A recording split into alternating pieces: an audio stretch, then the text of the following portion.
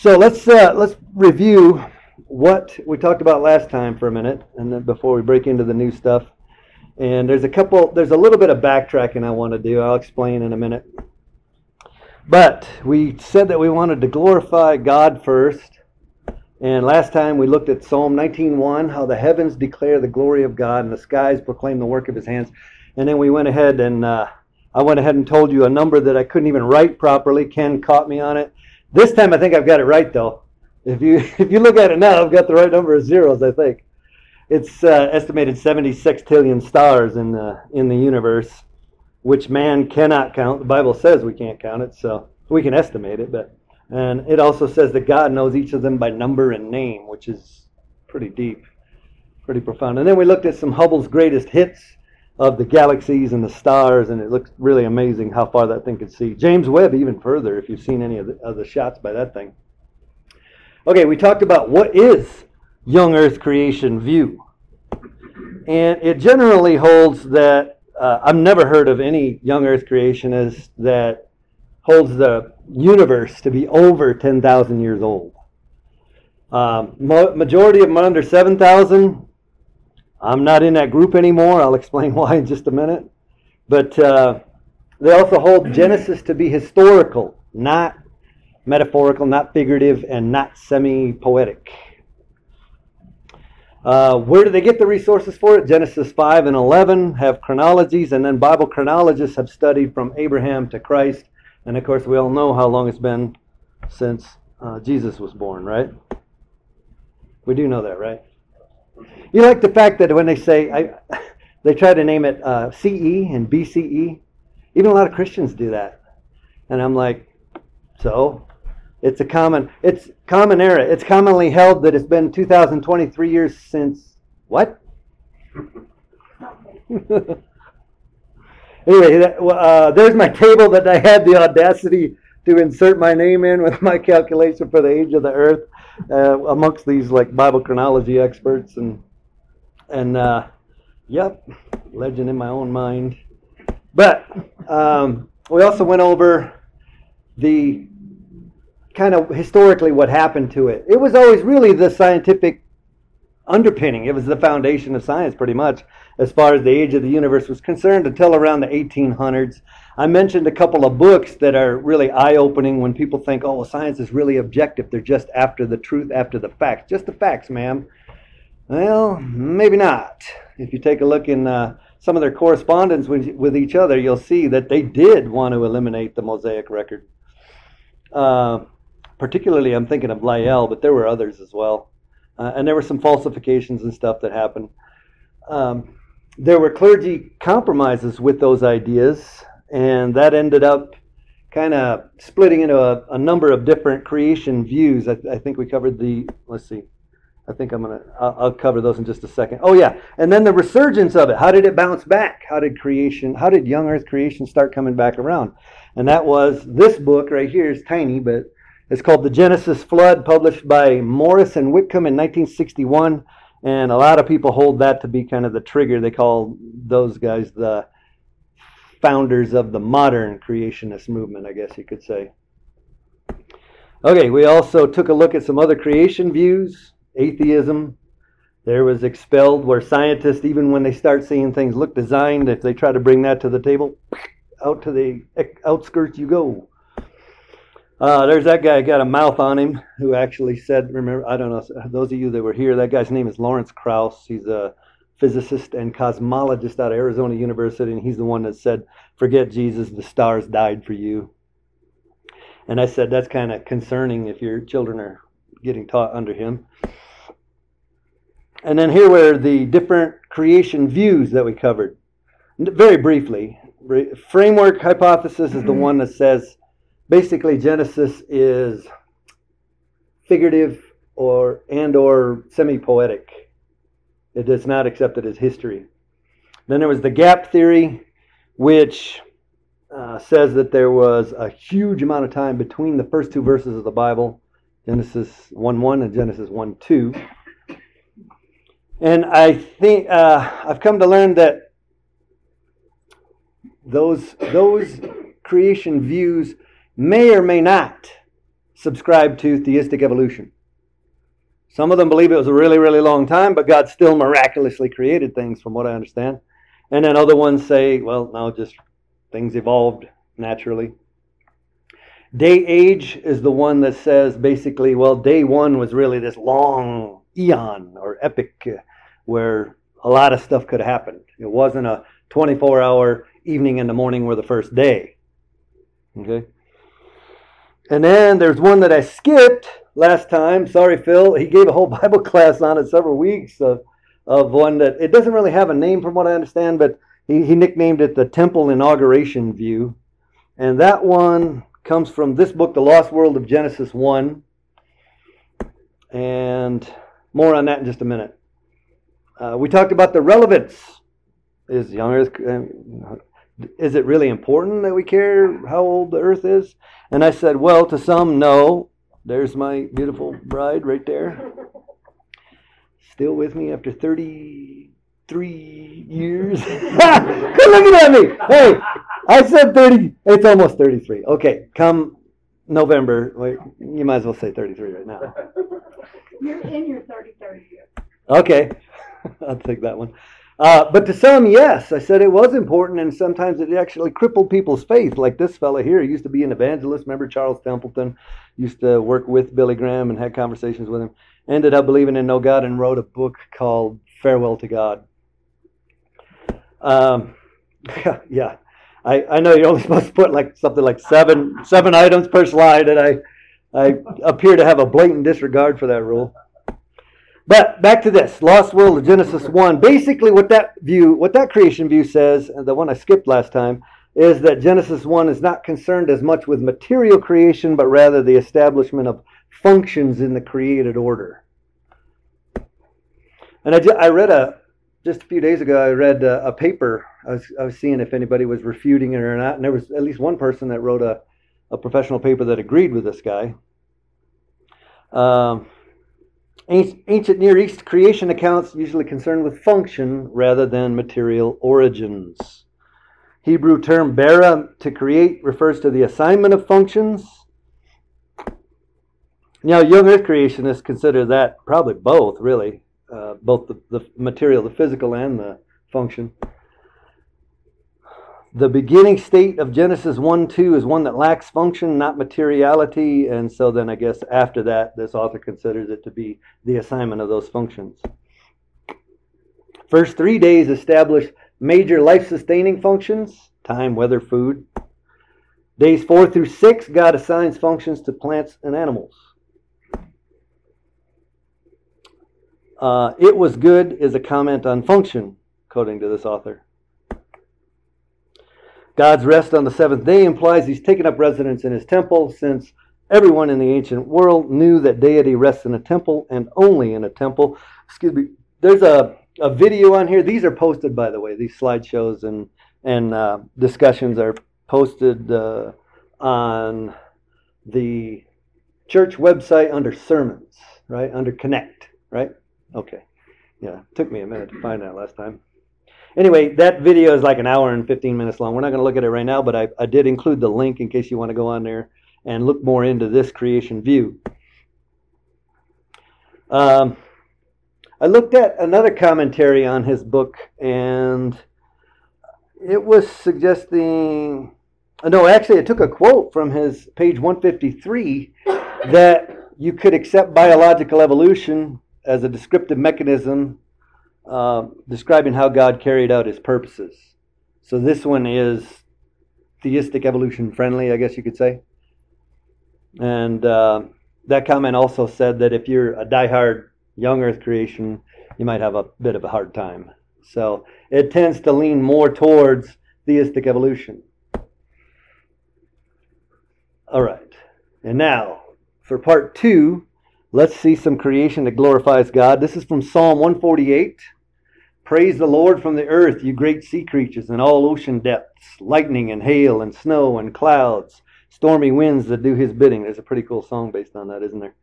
You mountains and all hills, fruit trees and all cedars, wild animals and all cattle, small creatures and flying birds, kings of the earth and all nations, you princes and all rulers on earth, young men and women, old men and children, Let them praise the name of the Lord, for his name alone is exalted. His splendor is above the earth and the heavens. Let me show you something that really was amazing to me when I learned about it. Okay, well, I'll get to that in just a second. Let's take a look here. This is, anybody know what that is?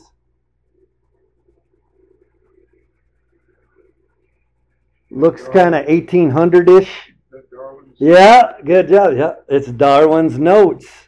That's when he drew that tree of life that was branching out and wrote in the corner, I think. Darwin's original. Unknown cause of change. Didn't know what mutations were really at the time, but I'm going to show you something kind of surprising about that right here in a minute. Okay, then they developed it a bit more, and then a lot of times you can see in the textbooks and stuff, they'll have the branches labeled what family or genus of animal goes up those branches, and then it splits more and more. So that's a newer one. Then now look at it. They had to twist it in a spiral to make, to show all of the different branches they were trying to display. Modernized spiral one. Okay. Well, as opposed to that, young earth creationists tend to hold that there is, rather than a tree of life, an orchard of life. The Bible said that he created each one of them after their kind. And what is a kind? We've got things broken down into, family, phylum, genus, species, and everything. So kind would, according to baraminologists, creation guys that study this stuff, that would be approximately at the genus or family level, somewhere in between that. Mostly family, I think, that it relates to. But remember, those are our designations. We're the ones that assigned animal types the family and the species. We're the ones that organized it and broke it down. So that may not be exactly what was meant by kind, but they could reproduce after their kind. And so instead of a tree of life, you have a bunch of little trees of life. So you have the gray wolf. It's got all these genes already created in it. Not from mutations, but it already had all the genetic info in it deliberately by God to diversify into all of these other different kinds or types of dogs. You would call it, I guess, the canine kind. But does that mean, did you ever wonder, well, there's an awful lot of species roaming this planet. There's over 1 million, by the way. How did Moses get them all on the ark? Come on, I was going to see if anybody would catch it. Yes, I know it. That's an old trick question. That's an oldie. Yeah, how in the world would Noah have been able to get them all on the ark, right? 1 million different species. How would he be able to feed them all? What do you think? He took Chihuahuas, Poodles, Pekingese, and he had a couple of wolves, okay? That's it. They've diversified since. Well, what's the difference between that and evolution? After its kind, there are limits. They're not gaining, and you can look this up and check it out for yourself, they're not gaining genetic information. Believe it or not, going from that wolf right there down to, I wish we had another level down here where we could put the Chihuahua down below it. But going from that one to the other is a one-way ticket. You could take a wolf, and if you could live long enough, you could crossbreed them until you got your Chihuahua. You could not take a pair of Chihuahuas and go back the other way and get wolves again. You can get, I've seen them back up one step though. They were able to go like one level back up. But that's as far as they could go. It's to my knowledge. That's all I've ever seen. Isn't that called cloning? Well, cloning gets a duplicate of the genes, an exact copy of the creature, and they say it inherits the age too, as well. But I mean, I'm assuming they're using really basic cells to clone, but they can repeat. They can make kind of a copy. Dolly the sheep was pretty famous. I heard there's some pretty unethical stuff going on. That they're actually trying to get where they can raise babies outside the womb. Don't need a uterus to do it. That's going to be a lot of suffering. That's going to be bad. Tampering with forces. Anyway, so there's the orchard that we young earth folks tend to view it as. I think all of us do. What about environmental adaptability within a specific subset? Okay, now that's a little different. You see what I said about the wolf? He had all those different kinds come out of his genes by simply losing genetic information. Each level you go down like that, there's less genetic info, and you can't get it back. That's one big problem with evolution. It's not creating more genetic info. It's mutating. Yeah, it's changing stuff. There is one called a frame shift, and they say that that can be duplicated and cause extra. But it's like having two copies of the same encyclopedia. It doesn't really generate new information, just another copy of the same thing. Anyway, what about environmental adaptability? This is what I'm saying about glorifies God. Watch this. Are they favorable mutations or deliberate design by God? I've always wondered that about mutations too. I'm thinking, are they interpreting these things right? Is that really mutations? Because the genome, our genes are incredibly complex. And they've got repair mechanisms and all kinds of, they've got things, well, I don't want to give it away. All right. Continuous environmental tracking. That's what I was shocked and just awed by and glorified God for. Let's take a look at the blind cave fish. You've probably heard of them. Eyes went away. They look like that. So you can see they've got just like little dents, I guess, where the eyes used to be. Because they didn't need the eyes. Wasn't an advantage. I saw one author claim that it is. I'm not exactly sure how, but in the dark, I guess that where it's a constant dark environment, they said it was an advantage. But they can get, how many generations did it take for this to happen? Let me hear some guesses. How many generations before the fish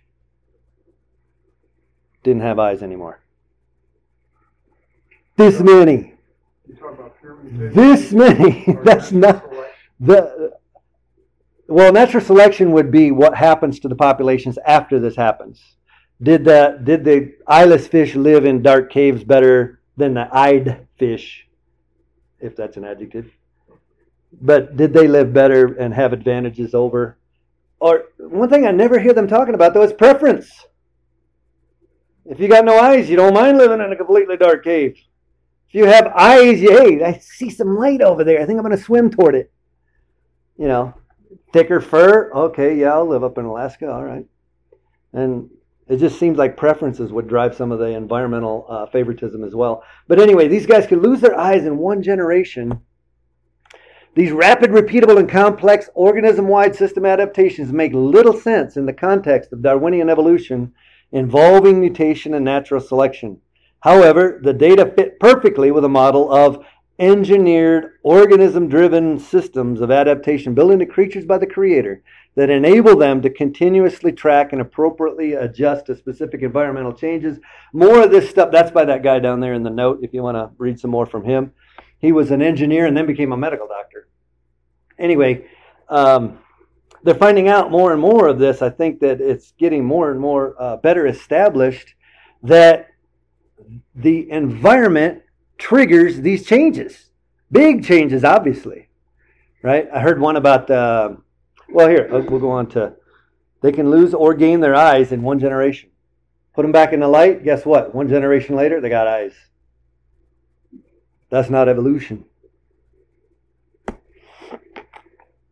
Darwin's finch offspring can get big or small beaks in 2 years. They can go back and forth. Darwin observed them for a little while off the beagle, right? And I guess it wasn't a bad idea at the time. Hey, these ones got little pipsqueak beaks. They have to eat bugs. These ones have big old behemoth beaks that looks like it can crack a walnut as big as its head. Well, 2 years later, if depending on the food supply and the conditions, guess what? What a small beak you have. The better to eat bugs, I guess. Or I think it's actually they can reach down into crevices better. Yeah, they can get the food. They can get the food that the big beakers cannot. Yes, I invent my own adjectives as I need them. All right, then 2 years later, guess what? Back to big beaks again. So these genes are getting turned on and off. They're not mutating into these things, which is a pretty strong argument that God actually engineered it to be that way. Oh, there's Lamarck. I just briefly was going to mention him. He actually was an evolutionist apparently, and he thought that animals could inherit acquired characteristics. So if you had children that were working in a blacksmith shop and bam, bam, bam, and they're working with their hands and arms all day, let's say a blacksmith does that, right? His theory was, well, that means when he has kids, they'll probably have more Popeye-like forearms, right? They'll be bigger or easier developed, I guess, whatever.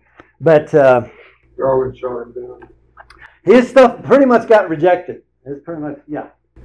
Clarification about the bird beaks. Yeah. Did the individual bird have a smaller beak 2 years later, or Wow.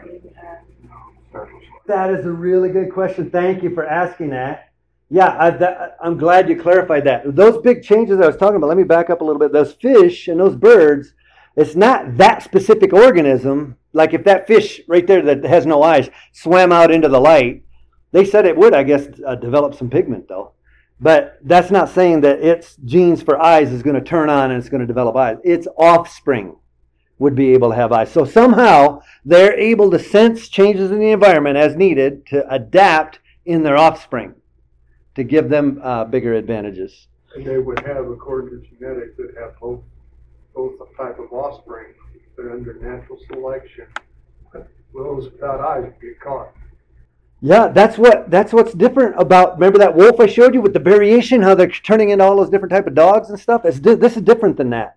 This is not the loss of information. It's simply somehow the genome shuts it off so it doesn't get expressed. It makes it like unavailable to the system to build eyes or in this case the beaks, bigger, smaller beaks. So the bird's the same way. The big beaks, his beak is not going to shrink in 2 years on that same animal, but he'll have offspring that can, or it might be a couple generations. Now I don't know how fast they reproduce, but they did say it took about 2 years for them to switch beaks. They carry the same genetic code, but it's whether or not it's homologous or whether or not you have two of the same or you're heterozygous. Sure. Yeah, and of course you could have big and small beaks flying around. Darwin saw them both at the same time. Bird would have, based upon the genes, some of the offspring would have the big beaks, some would have the small beaks, but depending upon the environmental changes, natural selection will go for whatever's best. Yeah, that's true. Natural selection is still going to happen. So if the environment says, hey, having a small beak and being able to reach down in between the cracks and get the food when everybody else is starving to death, their population is going to, become more prominent, at least for a while. Now, if it shifts back, then maybe the big beaks will be more prominent. So anyway, Lamarck, I said, it sounds like maybe he's partially vindicated because he said that the environment could cause this. Maybe didn't know why. Because remember, they didn't know about the new Darwin theory, There's no fossil record of Lamarck's, whereas there is fossil record for Darwin's saying a natural selection as well. Natural selection, you might be able to show with fossil record, like large-scale evolution. There's some mighty gaps. Darwin said there were too, and it's gotten worse in 150 years. Stephen Jay Gould had a theory because of it called punctuated equilibrium. But if you guys want to study more on evolution stuff, come see me. I can give you all kinds of directions to go with it.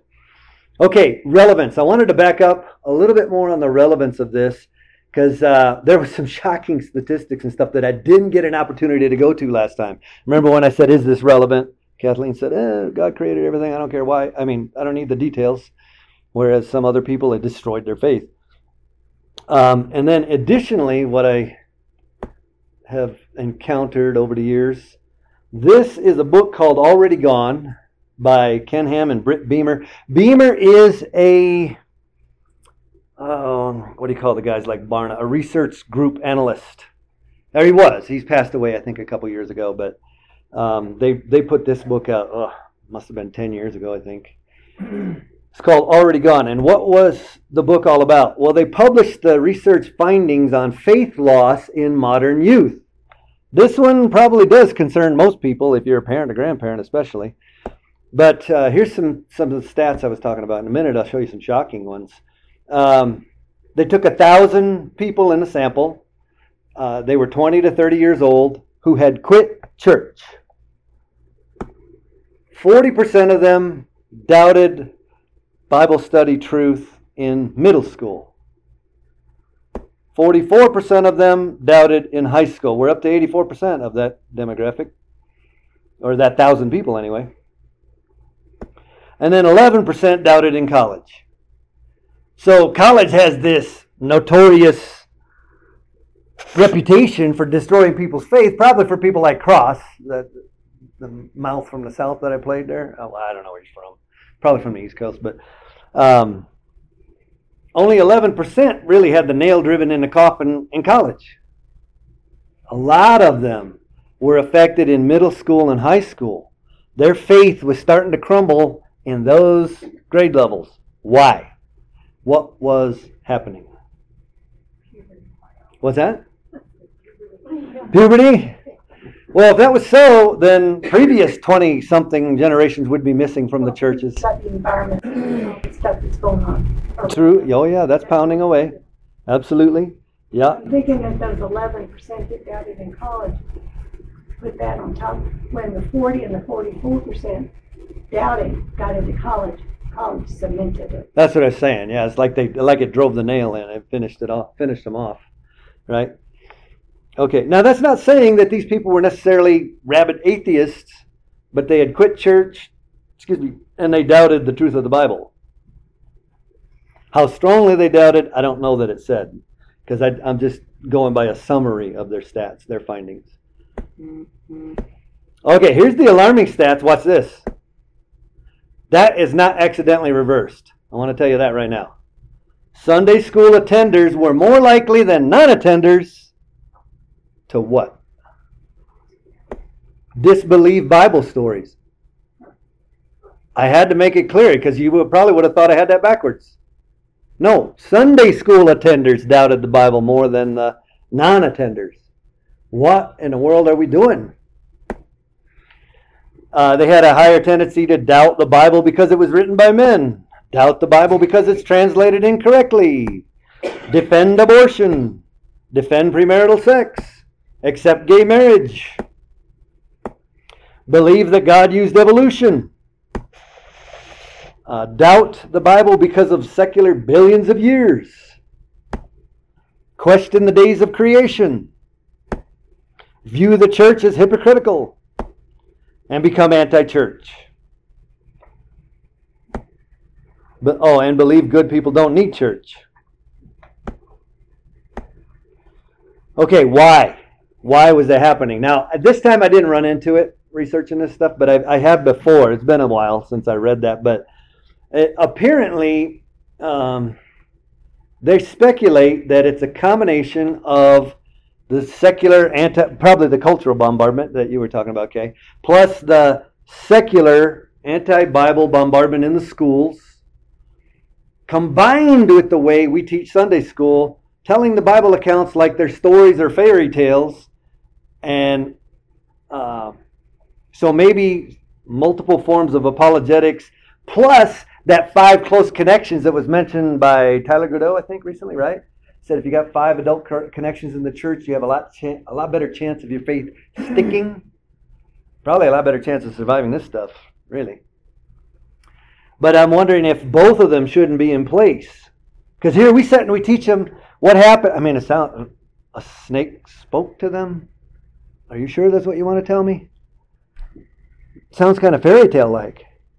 Now, I don't mean that in a blasphemous way. I believe in God's miracles. I mean, he made a donkey talk too, so that's pretty shocking. But if they hear that, and it sounds like Grimm's fairy tales, and then they go to school, and they hear, over billions of years, we got the dinosaur, and then we got this and this, until man was created, right? Then, is that having an effect? If we're not reconciling them, if we're unable to give an answer for the faith that's in us, compared with what's happening in the culture that they're getting exposed to, is it doing damage? Well, something's doing the damage because they just recorded the facts on their research. I think they just kind of speculated as to why. They're probably doing more. I don't know who he's going to go with now because that fellow passed away, but came out with another book later called Ready to Return. That one I haven't researched. I don't know what that one's about. I know that some of that 20-something demographic comes back. Some of them do. Oh, yeah, I was just talking about the possibility of combining apologetics and Bible study and trying to reconcile it with what they're running into out there. And the sticky faith relationships. Combine them. Okay, let's talk about young earth creation evidence. These are the 4 categories, but first I wanted to mention a little bit about evidence itself. Here's what happens when we use evidence. Oh, here's a speculation of mine, by the way. That's strictly from me. Any view that includes old Earth, billions of years, and or theistic evolution is based on the acceptance of the secular science paradigm. Would you agree with that? Where did it come from? How did people get that idea in their head? Because I told you, even the early scientists just figured the Earth was thousands of years old and went according to the Bible. Usher published his thing in 1600s or something like that. We see science all the time make a mistake. That's why it's called theory. Yeah. Because it's always theory until they actually can prove it. Right. Evolution is still a theory. So. Right. Yeah, and I gave you the example before of the old Greek. Yeah, that's pretty good example. Yeah. Found the mammoths and said misinterpreted it. In the middle must have been a cyclops. Right. So I mean, we're doing the same thing with fossils today. I mean, so far we've gone from reptile skin to feathers. So you don't know what's. Okay, can I modify my statement then? Anybody that accepts the old Earth evolutionary type of view, I'm not pouncing on you for that, but can we say that at least some kind of observations or evidence interpretation must have put that in their head? Because they wouldn't have got it from the Bible. There's no way to get millions of years from the Bible. You're not talking about the date aging. That's one of the theories. Yeah, but the reason those guys came out with that, though, what started them thinking? Still can't explain billions of years.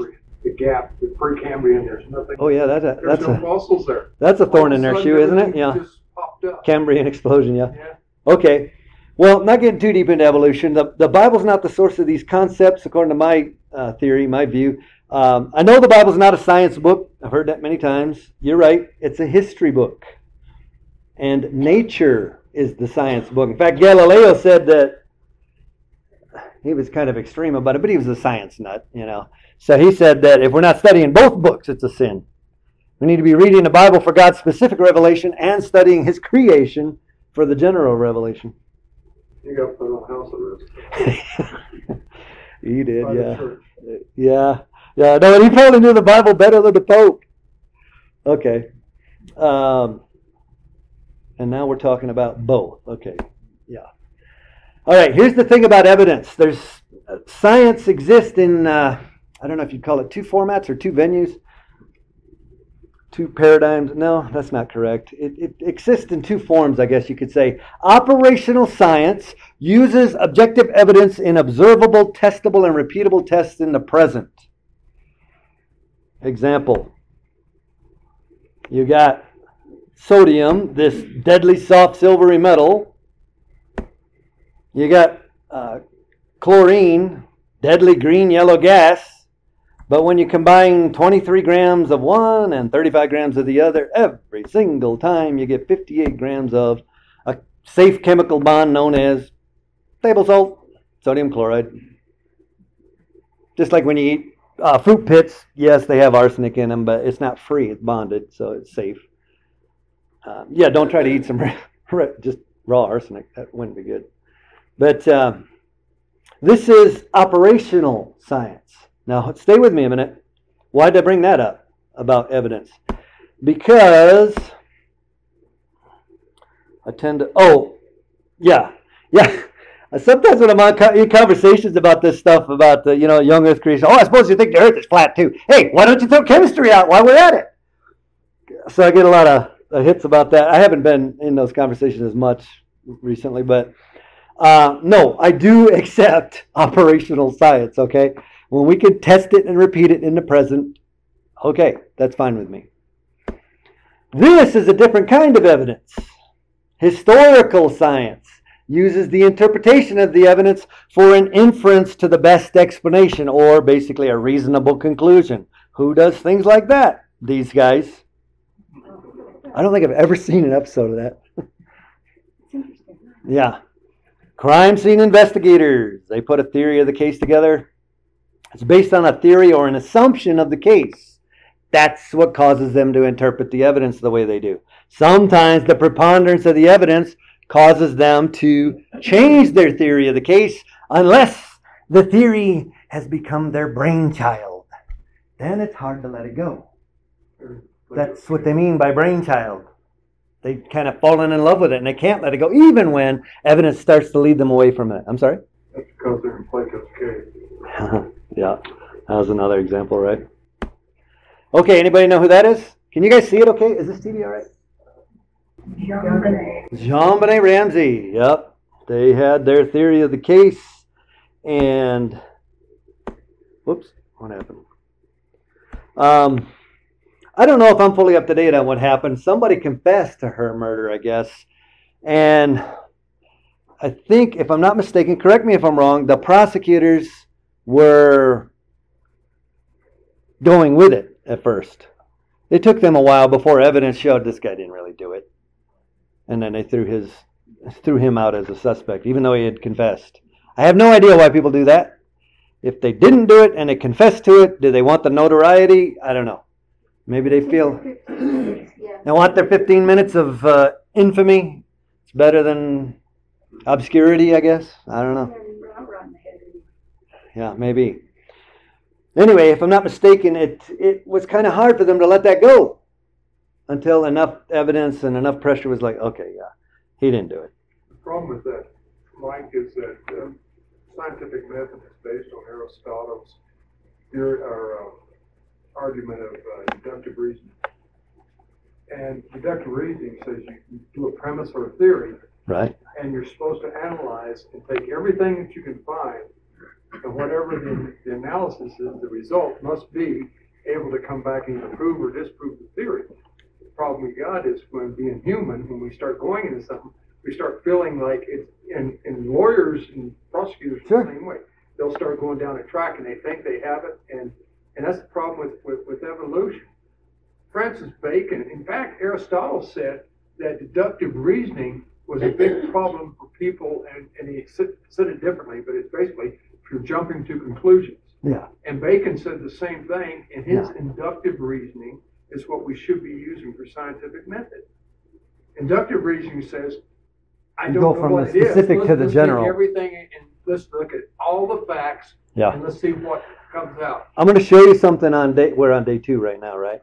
I'm going to show you something on it's either 3 or 4 that is absolutely shocking that should put evolution night-night once and for all, but it will not. Nothing will. I don't care what the evidence is. It's not going away. It's not going away. I disagreed, in fact, with one guy, one creation fellow that was, the speaker at our last conference, our meeting right here.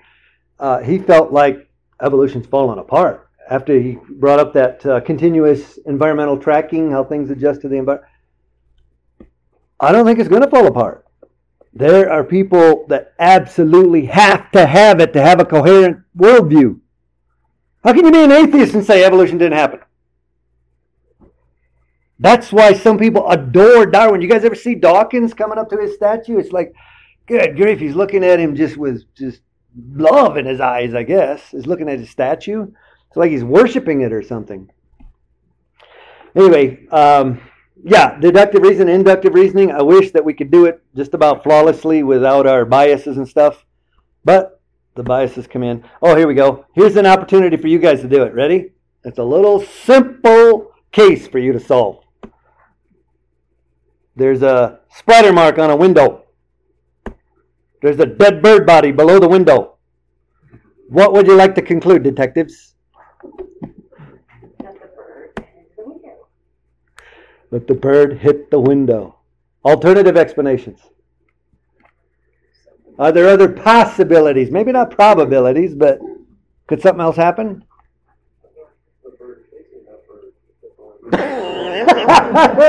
I hadn't thought of that one, but that's really good. Yeah, the one was more maneuverable. I'll get you. Splatter distracted the bird. There's no blood on the window. Yeah, that's true. There's no blood on the window, but I guess there usually isn't. The splatter doesn't hit by the time they There's not enough facts to draw Full a of? conclusion. inconclusive. Okay. Other possible explanations.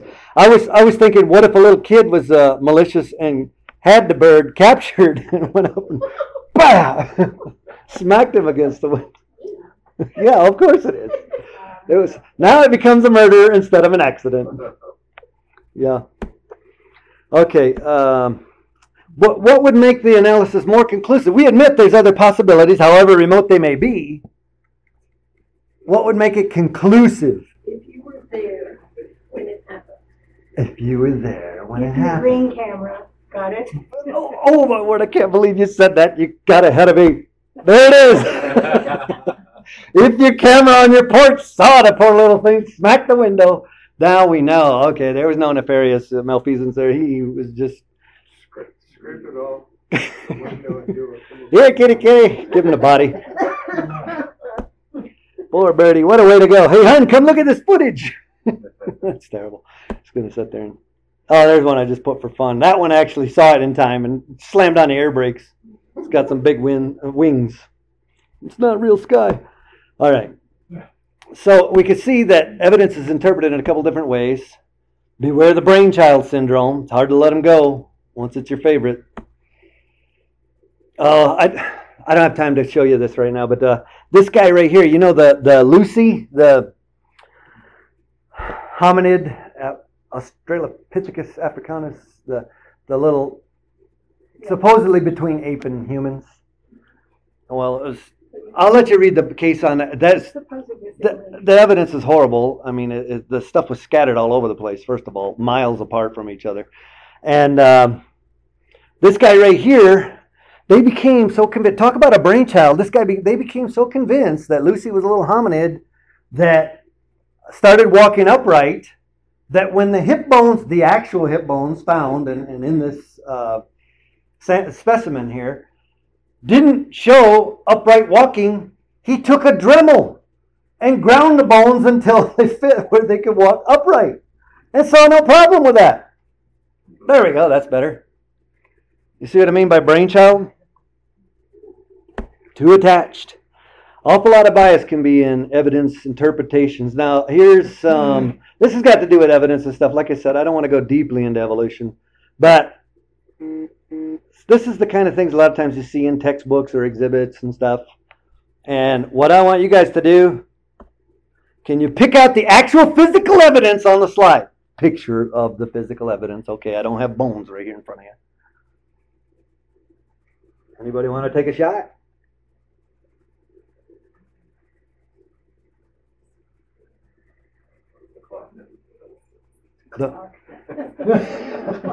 Oh yeah, I forgot about that. Yeah, that's actually a physical specimen, but nope. Don't count that. What's up in the upper right corner? Okay, here's what anybody ever wonder why those skulls are different colors? One of the colors represents what they actually found, such as ting, ting, ting, tang. Tong. Those. That's the actual stuff. Well, what's all the white stuff then? What's that? That.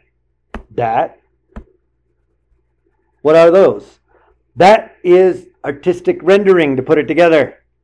One skull, I can't remember how many different ways they put it together. It was like 7 different ways. 7 different times. They were Greek scientists. Give it to a Greek scientist? No, they were Greek scientists. Okay. Yep. Jump to their conclusion. All the possibilities, yeah. Jump into the conclusions, right. Okay. Everything else, artistic rendering. A lot of evolution stuff in the textbooks is artistic rendering. If there's one thing that we can instill in our grandchildren, this is me talking, in our grandchildren and children, it's do not accept the concepts in school without actual evidence and critical thinking. Let's don't forget about that. Could it be something else? What was the actual evidence found, teacher? I mean, I don't know. I guess some teachers will probably kind of pummel them into submission until they just keep quiet. They ask too many questions. All right. Scriptural evidence. We got about 11 or 12 minutes. Again, I can't trust those clocks, can I? He's got his prompt people over here and the tardy people, the teacher, puts them over here for that clock. Okay. Let's take some scriptural evidence. I said we'd start getting into that, and then class 3 and 4 will cover the other ones, astronomy, biology, and geology. Please don't miss any of those, actually, because you're going to see stuff. I told you, I guaranteed you I would show you things you probably have not seen. I shouldn't 100%, but you very, very, very, very likely have not seen it. We can start a pool of bets if you wish. I'll come away very wealthy. No, I can't say that for sure. Okay, scriptural evidence. Here we go. This is just kind of interpretation evidence cartoon. There's a guy named Dan Leith that does cartoons for Answers in Genesis, and it's kind of showing how they're both looking at the same physical specimen, but they're interpreting it in different ways. Their interpretation is different. And then actually what the author of the cartoon says right there, though, what the artist says is, our life should be additional evidence for the work of the Creator. You notice how it says love, joy, peace, patience, kindness, goodness, faithfulness, gentleness, and self-control. Well, those are behavioral. Okay, evidence from Scripture. Here we go. Mark 10:6 said God made them male and female at the beginning of creation. Now, if you want to accept theistic evolution, and I told you I used to subscribe to the possibility of theistic evolution. I now reject it on both scriptural and scientific grounds. We can talk about that more in detail if you like. And you can send people to talk to me too if you feel like it could help. But it says he made them male and female at the beginning of creation. That was Jesus that said that, by the way. Did he mean that creation has been around for 13 billion years and marriage came about at the end of that creation? Or did he mean it when he said the beginning of creation? It's hard to put theistic evolution into that. Now, if you want to look at Hugh Ross, maybe he's got an answer for that. He's on Reasons to Believe, I think. Reasons to Believe. He's got a website. Okay. Mark 13:19 says, "For in those days there will be such tribulation as has not been from the beginning of the creation that God created until now and never will be." That was Jesus again. So my question is, did man's suffering begin at the end of the 13 billion years of creation, progressive creation, I guess, or near the beginning? 13 billion years of dying and killing and struggling to survive and bleeding and death before sin and all of that. Isn't that a lot of suffering? Well, then, how do we reconcile Jesus' view on it? It's my conviction that Jesus is a young earth creationist. And he's the one that created everything. Because he talks about Genesis as real things that happened, as actual history. See what I mean? It's hard to... We'll go on. Okay. Luke 11:50, and then part of the next verse says, "So that the blood of all the prophets shed from the foundation of the world may be charged against this generation. From the blood of Abel to the blood of Zechariah, who perished between the altar and the sanctuary." So if Abel was near the foundation of the world, he was considered like the first prophet, I guess. It sounds like. I know it doesn't say that word for word, but it seems safe to conclude it because Jesus included him in that demographic of the prophets. But since the foundation of the world, John 1, "In the beginning was the Word, and the Word was God, with God, and the Word was God. He was in the beginning with God. All things were made through him, and without him nothing was made that was made." So everybody's probably well aware already that Jesus is the Word and that God created everything through him. Jesus did teach in parables, so he wasn't beyond using figurative speech in his teachings. But these don't sound like that. And in fact, parables tended to say, "And he told them a parable," and on with the story you'd go. I'm not saying that happens every case, But it just doesn't seem like these are parabolic, if that's another adjective of mine. Okay, here's what's that? It's a mathematic, parabolic. Yeah. Oh, yeah, you're right. So Exodus 20:11. What does that say? For in 6 days the Lord made the heavens and the earth, the sea and all that is in them, and rested the seventh day. Therefore the Lord blessed the Sabbath day and hallowed it. Who wrote that? Be careful.